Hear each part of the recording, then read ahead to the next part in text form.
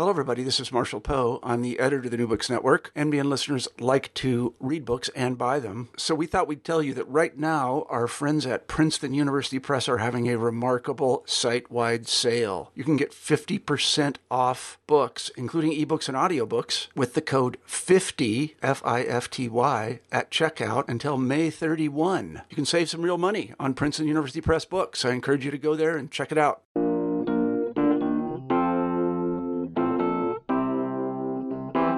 Hi, this is Eugenio Duarte. I hope you enjoy the interview you're about to listen to. If you do, or if you have ideas for books you'd like to hear about on the show, let me know. Go to my website, eugenioduartephd.com, and click on Contact to send me a message. And now on with the interview. Hi, everybody. This is New Books in Psychology, and I'm your host, Eugenio Duarte, in Miami. Today, I'm speaking to Morgan Marietta, co-author along with David Barker of the book One Nation, Two Realities, Dueling Facts in American Democracy, published in 2019 by Oxford University Press. Morgan Marietta is Associate Professor of Political Science at the University of Massachusetts Lowell, where he studies the political consequences of belief. His prior books include The Politics of Sacred Rhetoric, Absolutist Appeals and Political Influence, as well as A Citizen's Guide to American Ideology, Conservatism, and Liberalism in Contemporary Politics. He and co-author David Barker write the Inconvenient Facts blog at Psychology Today, and he is currently writing about the new Supreme Court and the future of rights and the conjunction of dueling facts and constitutional law in a book called The Supreme Court of Facts. Morgan, welcome to the show. Thanks so much for having me this morning. Our pleasure. So let's start by talking about the inspiration for this book. I suppose it started in about 2010 when Dave and I started talking about this phenomenon. And I guess I should say that Dave and I go way back. But we were just talking the other day, about 20 years now that we've known each other. Back from when I was a graduate student, he was a beginning assistant professor. And around 2010, we started talking about this phenomenon that we were seeing, that people had these tremendously divided, polarized perceptions of facts. And it seemed to be a new kind of polarization. It wasn't just about ideology. It wasn't about culture or media, geography, wealth. It had seemed to have advanced to a new form of advanced polarization about reality itself. And we started talking about this more and more, what was going on. And we started collecting data on it in 2013. And then what happened that made it all much more interesting, I think, is Donald Trump. And what happened then is this tremendous conversation blew up around 2015, 2016 about alternative facts and the Trump campaign, and tremendous discussion of misinformation and the ability of fact-checking. And one of the first points that we came to is that what the book tries to do is do a very comprehensive look at the causes of dueling fact perceptions, the consequences of them, the possible correctives of them. But one of our first points is that this is not really about Trump or the Trump administration. It started way before that. We're sure it's going to continue way beyond that. People who think that in a post-Trump world, that alternative facts, dueling fact perceptions are going to go away, are going to be deeply disappointed. We think it's actually deeply entrenched. We're rather pessimistic about the future of it. And it's going to be a deep and long-term phenomenon. But that's how it started, was this long conversation that we've been having. We've been working on the book now for, I guess, about the past 6-7 years. So let's go straight to, I guess, the core concept of the book, which you just named, and that is dueling fact perceptions. Now, what exactly does that mean? I mean, how can facts be dueling? Yeah, this is actually, I think, one of the first and really important parts of the book. We use this framework of the causes, consequences, and correctives. And we think these are the three huge social science concepts, that what is causing something, what is that then causing, and can you do anything about this? But the fourth one really is about the concept, the concept itself. There's tremendous disagreement about what the concept is and what is really going on here. A lot of people are very uncomfortable of even using this discussion of perceptions of facts. They think that, oh, no, facts are just facts. There's just reality. There's truth and there's lies. That is not true. That is not right at all. People really misunderstand the idea that there is, of course, a reality out there. Dave and I are not people who deny reality, or we are not deconstructionists or postmodernists. Reality is there. The problem has always been for humans that we don't have a clear grasp of reality. We don't have this tremendous immediate access to knowing what the truth is. Going back to Plato's cave, we only have these indications of it. So the problem is that we don't have stable facts, which is to say, facts are not reality. Facts are a social attempt to approximate reality. And what that means is facts are the things that reflect the best available evidence, and they're endorsed by the authorities of society that give us a sense of this. But we always don't agree on this and know about these things. There are many, many politically important realities where the facts are not clear. They're much more blurry. A couple good examples of this, they're the ones that are really more clear, like, say, climate change. But then you move to ones that are not clear at all, like, say, false convictions. There's this tremendous debate in our society about how rare or how common false convictions are. People who say that they know the truth of that, that is not clear at all that it's true. You take the national debt. Is the national debt this tremendous problem, or is it not?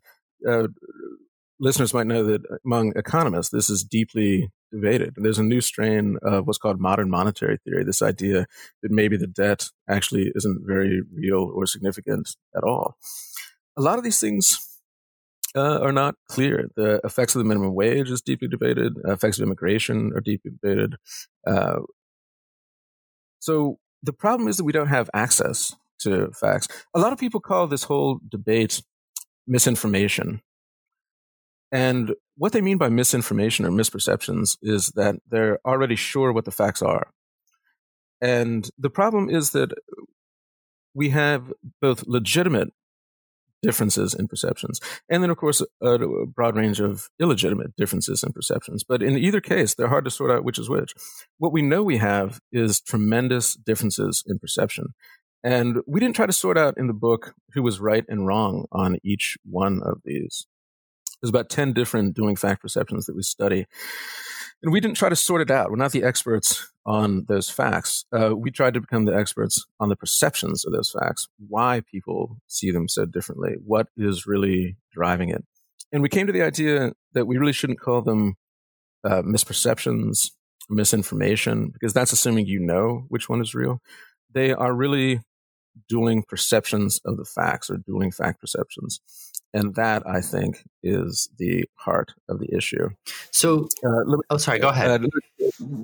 One more quick thing. I wanted to mention this one because I love it so much. People, when they talk about facts, they often quote the old John Adams line that facts are stubborn things, in their assertion that they're only facts and lies. But people forget actually the context of that. They quote the first part of the line: facts are stubborn things, and whatever may be our wishes, our inclinations, or the dictates of our passions, they cannot alter the state of facts and evidence. And that sounds like this dramatic statement. And they always forget the next sentence, which is, nor is the law less stable than the fact. If an assault was made to endanger their lives, the law is clear. They had a right to kill in their own defense. And what's going on here is Adams is the defense attorney in the Boston Massacre. He's defending the soldiers who are accused of this crime. And his statement that facts are stubborn things, what he's saying is that the stubborn fact is that these soldiers were attacked and defended themselves, and there was, in fact, no Boston Massacre. Now, that's the exact opposite fact of the one that I was taught as a kid, and most Americans believe. Most Americans believe there was, in fact, a Boston Massacre, and the British soldiers acted improperly. So there's a real question here of which is the fact and which is the alternative fact, and which is which. The irony is the great statement that most people use to justify the idea that facts are obvious. The people who are saying it also think that the opposite fact that Adams is talking about is the obvious fact. And we often live in a situation where there are not obvious facts. And with that said, I was hoping to go back to the example of climate change because it seems like that, and I think that you hint at this in the book, it seems like that's an area where one would expect to find hard facts, numbers and scientific indicators that the planet is getting warmer and that is having real consequences. So when we see that society is divided about whether climate change exists, how do you understand that? I mean, is it that people believe different facts, or is it that people are disputing what the facts are, or is it that they can agree to the facts but interpret them differently? Climate change is the one that Dave and I started talking about this whole project around 2010. What was becoming really clear in the evidence, and there's a lot of fantastic empirical evidence and articles on this, that at the same time when all of the evidence of climate change, and especially global warming as a facet of climate change, when the evidence was becoming more and more clear, people were becoming more and more divided about it, and they were denying that evidence more and more as the evidence got larger and larger. And we kept saying around 2010, 2011, 2012, this is going to have to change. This is going to have to switch. A consensus is going to have to develop that is going to match the consensus of evidence. And then we realized that was not going to happen. It still hasn't happened. I don't think it's actually going to happen. And this is why that. Even though that is one of the ones that's very clear, this is one of the sort of the grandfathers of the great examples of dueling fact perceptions in the face of very clear evidence. The problem is that people think that they have very clear access to this. But the real truth is that people don't have personal access to this information. They have to rely on reports from scientists and universities, and especially media, which means that truth relies on trust. Access to facts relies on trust. You have to trust the messenger. And that, we realized, was the problem. People don't trust the source. They don't trust the media. They especially don't trust universities any longer, which is, we have a whole chapter on this that's really quite fascinating. And what that allows people to do is to fall back on the very deep psychology that is driving this. And that takes us to the causes of this. A great chunk of the book is not just about the consequences and the possible correctives. It's about the core cause of this. And we entered into a debate that's going on in political science and in psychology about what is the cause of dueling fact perceptions, what some people call partisan facts. And there's a large argument that it is about misdirection, that it's about misleading. So it's essentially about partisan leadership, that what people are doing is they are following party leaders, they're following media figures, say Hannity on Fox or Maddow on MSNBC. And that is the more optimistic view on this. If it's really just misinformation and people are being misled, then we can correct the misperceptions. And all you need to do is provide the accurate evidence. And what Dave and I really started thinking, and then when we studied this more and more, we did 5 years of surveys on this. 2013 to 2017, we were collecting national data year after year, looking at this broad range of dueling fact perceptions and many other variables that we were looking at. And it turns out that the major drivers, the things that really predict what perception an individual will have, it's not their partisan identity and it's not their media consumption. It's actually their deeply held values. What people are doing is they are projecting their preferred values onto their perceived facts. And there's a whole process of how this happens. So there's many deep psychologies that people are selectively perceiving. They are choosing out of the broad range of facts or of pieces of information. we have this fantastic amount of information, but very little trust. And in an environment where data bits are high and trust is low, you have no guide of which ones to take. So people just take the ones that suit their values, the ones that make their values look true and right and important, the ones that are grounded in their social connections. There's a scholar named Anna Kirkland who wrote about the vaccine debate. And vaccines are fascinating because, again, it's a dueling fact perception. That's one that is actually half right and half left. It's actually not conservatives or liberals who think that vaccines cause autism. It's actually both. It's people who share certain values on either side of the debate. And one of her great lines from Vaccine Court, her book on this, is that you can never repeat too many times that scientific evidence does not have some mystical ability to change minds. It has to be trusted. And if it isn't trusted, people just reject it. They instead choose the perception that makes their values look important. And if the other side of it isn't just cognitive psychology, it's social psychology, that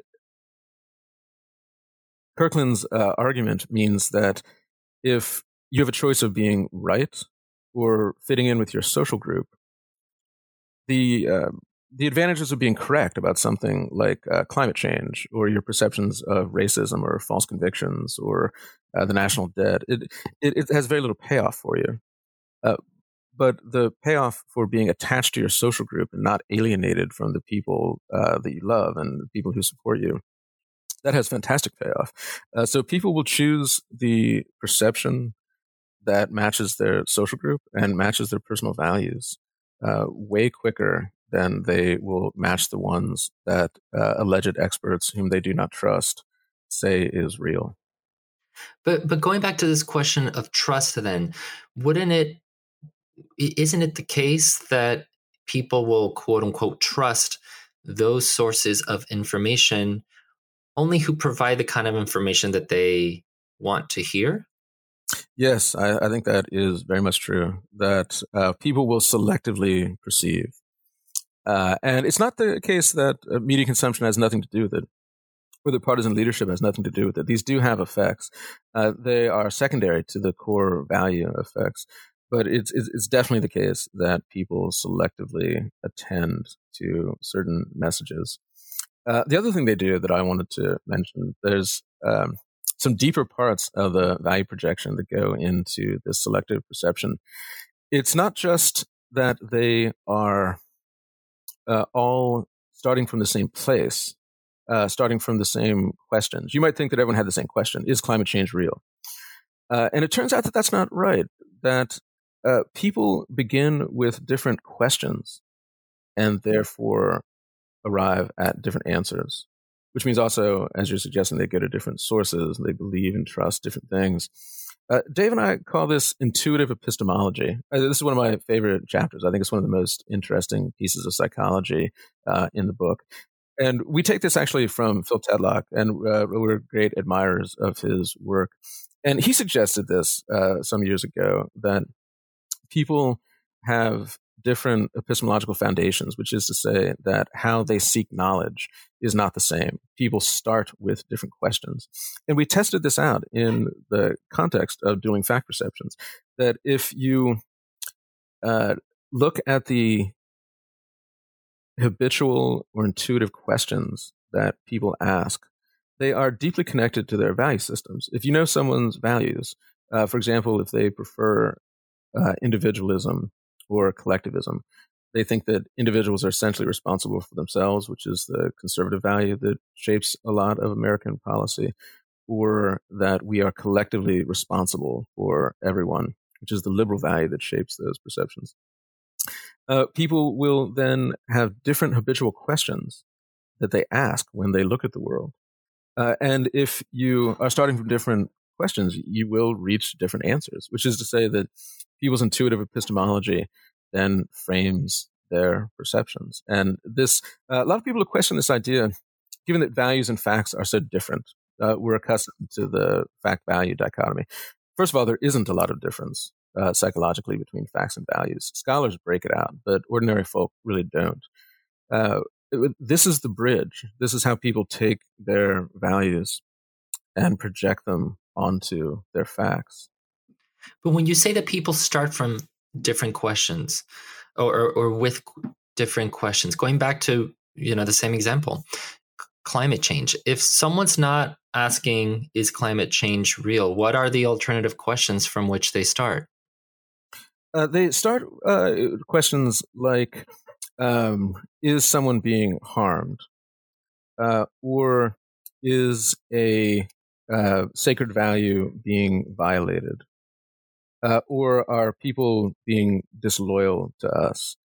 And it's not that everyone is looking at climate change in a vacuum. It's the only thing they're looking at. They're looking at it in this whole web of their social concerns and their value concerns. So if you start from this perspective of care or harm, Jonathan Haidt has this fascinating way of looking at people's moral values. And care is one that is this tremendous predictor on the liberal side of how people see things. And if you start from that perspective, people start to think, oh, we should be worried about these harms. But if you start from a different perspective of are certain core values being violated or people being disloyal to us, then you start to ask questions about the sources themselves. What people who are denying climate change are really saying is that they don't trust the universities who are saying this. And they think there is some misperception going on there. This is a fascinating phenomenon that university scholars haven't come to grips with, and we don't really know what to do with in the current day. But if you look at the data on trust in universities, it has gone down radically in the last 5 years among conservatives and Republicans. And this is a real problem because you need a trusted arbiter in society. Going back to our first point about facts relying on trust, if you don't have a trusted arbiter, and the university used to fill that role on both sides of the ideological divide, but if it doesn't, then you don't have to listen. So, Morgan, are there any correctives for this?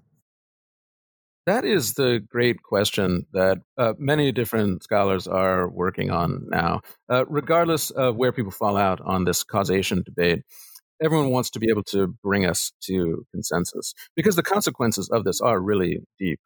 Much more, I think, than a lot of people are recognizing that it goes way beyond whether we can have consensus policy. That if we don't know where we are as a society, we really can't understand where we're going. There are tremendous other consequences about whether we really can have meaningful deliberation, whether polarization is going to continue to cycle in this tremendous way. There's some experiments we did in the book I can talk about a bit later about the social effects of this, that when people recognize that other Americans have different perceptions of the world, they have these tremendously negative social reactions and don't want to work with them and don't want to talk to them. We understand that if you're a Democrat, someone else is a Republican. But if someone has completely different perceptions of the world than you do, you start to think very negative things about them. It has all sorts of other consequences that one might not recognize. That scandal becomes very difficult. There's this famous line that Donald Trump said during the campaign that he could shoot someone on Fifth Avenue and his supporters wouldn't abandon him. And the thing about that, scandal, for it to be effective, requires that people on the opposing partisan side are also willing to admit that certain facts did occur. If facts are truly deeply divided in the way that we believe they are and that they're becoming, scandal becomes very, very difficult. Accusations of mental illness also, I predict, are going to rise tremendously, not just of politicians, but across the spectrum. One of the basic definitions of insanity is that you don't perceive the world accurately. So dueling fact perceptions lead to these perceptions of mental illness. Many of the listeners might know that the Goldwater rule is falling apart, which is to say that psychiatrists, psychologists used to be banned by convention from diagnosing politicians from afar. But many working psychologists are now quite willing to say publicly that they think that the president is mentally ill. And this is somewhat unprecedented. And it has to do with these dueling fact perceptions. If you disagree about the world, you must be crazy. So tremendous political and social ramifications of this. So the great question is, can we do something about this? Can this be corrected? And Dave and I are deeply pessimistic about this. To give you the conclusion, we think that the most well-known or most suggested correctives are deeply ineffective, and we are cycling into greater and greater polarization of perceptions. We don't see a mechanism to pull us out of this. So we wanted to be much more optimistic, and a great part of the book is about empirically looking at possible correctives. And we unfortunately came to very negative views of it. And essentially, this is why. There are two very large areas of correctives that people offer. And the first one is fact-checking, that maybe we can really put more effort into fact-checking and publicize it. And there's a lot of work on the epistemology of fact-checking and how this works. And we did some studies on this, and it turns out that along with some other people who are studying this, fact-checking is not very effective. In fact, it's not effective at all in changing people's perceptions of facts of this nature. It can have some important effects in discouraging politicians from lying as much. It can do some other positive things democratically, but it really does not change people's perceptions of facts. The people who should be reading fact checks do not read them. The people who do read them have many psychological mechanisms for dismissing them that have to do with trust, that have to do with their values and their social connections overriding them.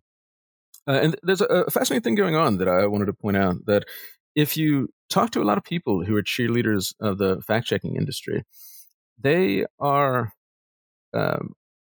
deeply in denial about the lack of effectiveness of fact-checking. In other words, they are not applying their own standards of fact-checking to the facts about fact-checking. They're not being open and honest and recognizing the empirical evidence here that fact-checking is not working. And I think that's actually a demonstration of the thesis of the book. Fact-checkers have a deep social commitment and they have a deep value commitment to believe that fact-checking works, so therefore they believe that fact-checking works. But it doesn't. And the other one that's actually really disturbing for us and a lot of other scholars, a lot of other educators, is education is the other very broad idea that greater education really ought to pull us out of this. And this is the deeply disturbing finding from all of our studies, and this is, I think, some of the most important stuff in the book, that education does not work either. We actually can't educate our way out of this. The more formal education people have, the more divided they are about perceptions of facts across the board: climate change, racism, crime rates, vaccines, debt, immigration, minimum wage, all of these things. They don't move toward consensus. They move toward division. And there's another, maybe even bigger problem, that if you look at the connections between values and facts, that people are really projecting their beliefs onto their perceptions, the more education people have, the more strongly they do that. That if you look at these interactions, education doesn't lessen value projection, it deeply increases it. And what that seems is going on is that people aren't listening to the content of the education. They're gaining skills in their education. And then they take those skills, and these people with higher cognitive abilities are then using them to reach the conclusions that they want. So it turns out we can't fact check our way out of this, and we can't educate our way out of this, which means that we're not getting out of this. Now, just to be clear on what you found from your studies, when you say that higher education does not resolve these differences and the fact of dueling fact perceptions, is that assuming that higher education is distributed evenly across the board? Like, is that like if everybody were to be more educated, not just certain people in certain camps? You're saying even still, that would not bring people closer to a consensus if people on both sides of the aisle were more educated. So that's interesting. I mean, I don't want to extrapolate outside of the data set about. We know that what we were able to look at and what scholars are able to really see is the effect of education on people. The sort of the hypothetical of different people. You mean if education were more egalitarian, if we were actually able to educate a broader number of people? But I'm not sure. Yeah, I guess I wonder. A hidden question in my first question is part of the explanation for dueling fact perceptions difference in education? You mean among liberals and conservatives, or you mean? Right, as an example, sure. This is another fascinating part of this, that we have a chapter on this. And again, this is something that it's fascinating when you really scratch into the evidence. You find a lot of things that you don't expect and that people don't necessarily want to hear. That there's a very popular argument that dueling fact perceptions or misinformation, misperceptions are asymmetric to ideology, which is to say that this is something that conservatives do, and it's not something that liberals do. And this is a reaction that we get a great deal of the time. Chris Mooney has written a lot about this, and some other figures. And the problem is that when you start looking at the data on this, that's really not right. Other scholars have noted this also, that it's not asymmetric in the way that people assume, that it's only conservatives who are projecting their values into the facts, and liberals are doing things honestly. It turns out that both sides do this in the data, that both are taking their values and projecting them into their facts. And this is not just both-siderism of saying, oh, well, both sides do. The evidence really does indicate that that's the case. And there's something going on. There is an effect going on about conservatives not trusting universities. That is a conservative phenomenon, and which is causing them to reject a lot of university evidence. And it allows people on the right to say that, well, even with climate change, the evidence is dramatic, but it's all produced by liberal faculty, and therefore we can not take it seriously. But when there are cases where the university evidence does not support their values, liberals are just as quick to not listen to the evidence and substitute their values. It's true when it comes to vaccines. It's very much true when it comes to perceptions of gender. There's tremendous neurological evidence that has been developing over recent years that there are actually gender differences in different brain dynamics. And people on the left who have a different commitment will absolutely not pay attention to that evidence, in the same way that conservatives don't pay attention to university evidence of things that don't fit their social connections and their value systems.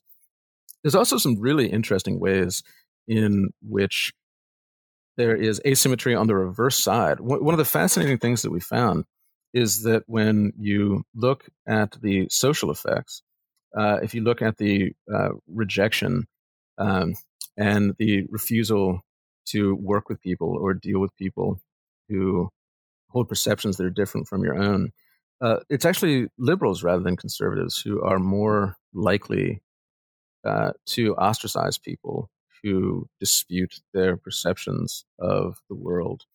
So, and this is a fascinating one that we decided that one way to think about this is that the traditional argument that liberals are more tolerant, more accepting.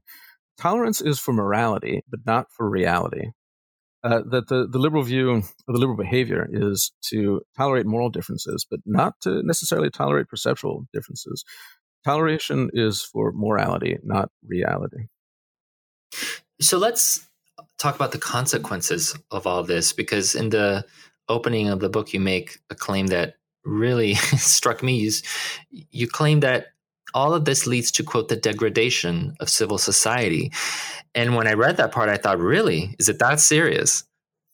Yeah, I'm afraid that we think it is. That a lot of other people have also talked about the clearly political problem that if we can't understand where we are, we really can't come to consensus on where we're going.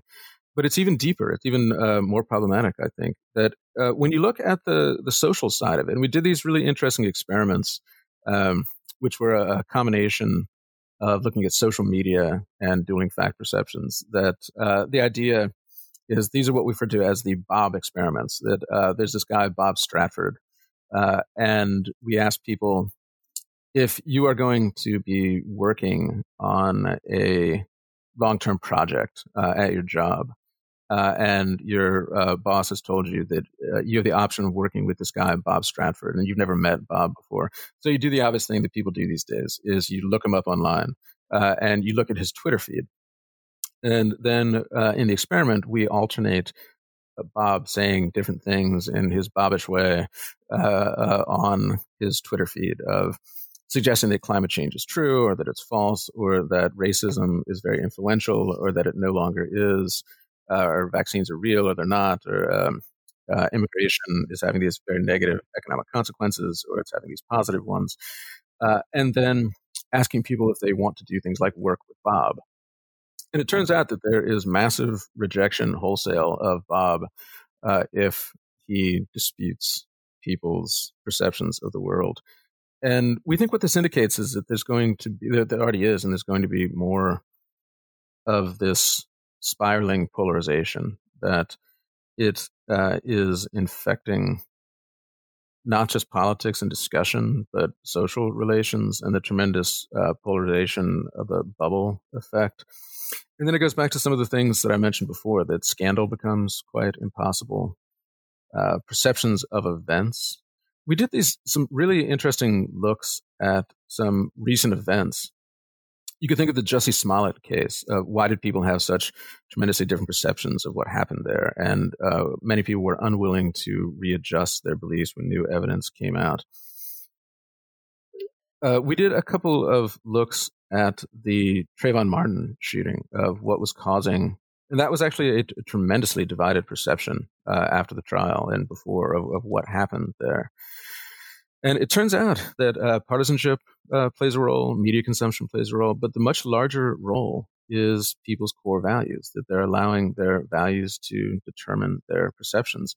And if we can't agree on events, and we can't agree on things like who our enemies are, this is actually going to be a tremendous problem, I think, in the future of dueling fact perceptions. Is Russia our enemy or not? Is China our enemy or not in certain ways? If we can't agree on these things, in the Cold War, we had a broad agreement on who our enemy was. We disagreed about how to handle it, but much of our core perceptions were the same. I also think we're heading to a massive debate about socialism. I think this is on the horizon, about the facts of it, not one's idea of just the values of individualism, collectivism, but the facts of history and reality. Does socialism lead to positive outcomes? Does it lead to very negative outcomes?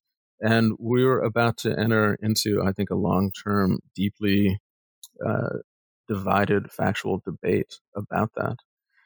And I think we are leading into an era of increasing division driven by facts and not just by partisanship and values.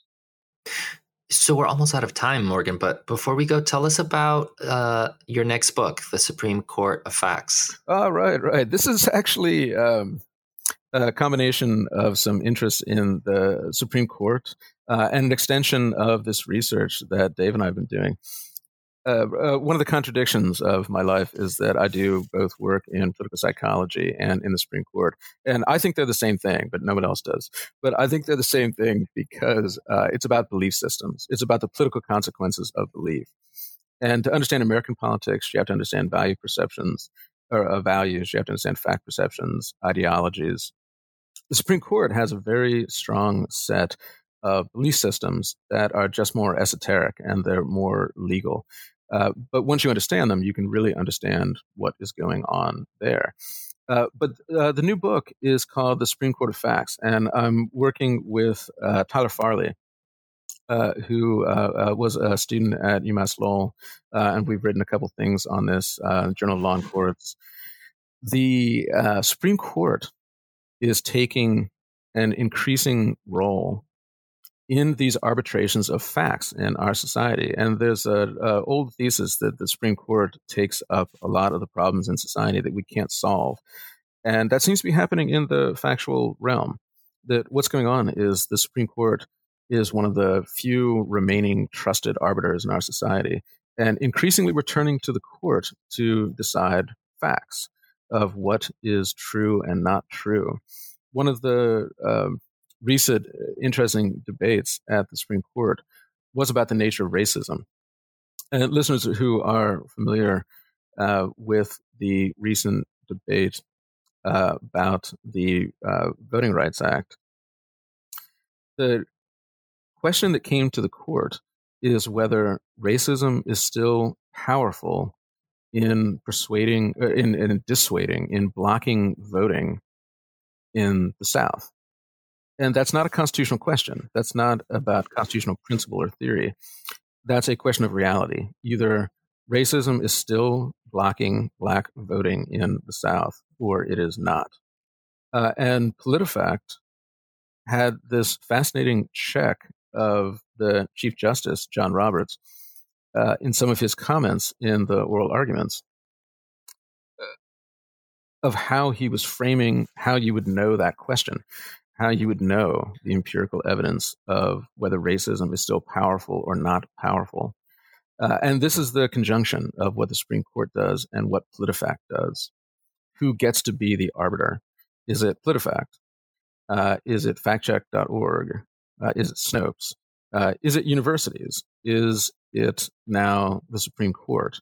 And the answer, we think, is increasingly it's going to be the Supreme Court. And that's going to have tremendous political ramifications, and it's going to have tremendous ramifications about how the Supreme Court operates. So before we go, remind our listeners the name of your blog and how they find it. Right. After One Nation, Two Realities came out, Psychology Today, the magazine, they have this tremendous blog system of a lot of different interesting people. And it's called Inconvenient Facts. And this is a line that we use in One Nation, Two Realities. It comes from the old Max Weber line in Politics as a Society, that the role of a teacher is to explain inconvenient facts, facts that are inconvenient for people's partisan perceptions. George Orwell used that line also. And the idea of the Inconvenient Facts blog is that we have short pieces describing different facets of what we've done in the book and applying it to different events. We started talking about the Mueller report and how the Mueller report, people's reactions to it. Listeners know that there's tremendous factual disagreement about what even a document says. What does the Mueller report actually say? And the reason that we're so divided is everything that we've just been talking about. And the Mueller report is both it's a facet of the dueling facts phenomenon, but we were saying the other day at the blog that it's also causing more of it. It's leading to more of these divided fact perceptions, because what we thought was going to be a trusted arbiter, Robert Mueller, turned out to not give an answer. And if even the trusted prosecutor who's deeply experienced and knowledgeable about things, if Bob Mueller can't come to a clear answer about collusion, and pardon me, he can't come to a clear answer about obstruction, then normal people are not going to be able to do that, and they're just going to project their values into their perceptions. Inconvenient Facts at Psychology Today will be continuing with a weekly blog post. And people should make sure to check out like I said, your next book, The Supreme Court of Facts. And they should check out the book that we talked about today, which is called, again, One Nation, Two Realities, Dueling Facts in American Democracy. Morgan, thank you so much for joining us. Thanks so much for having me.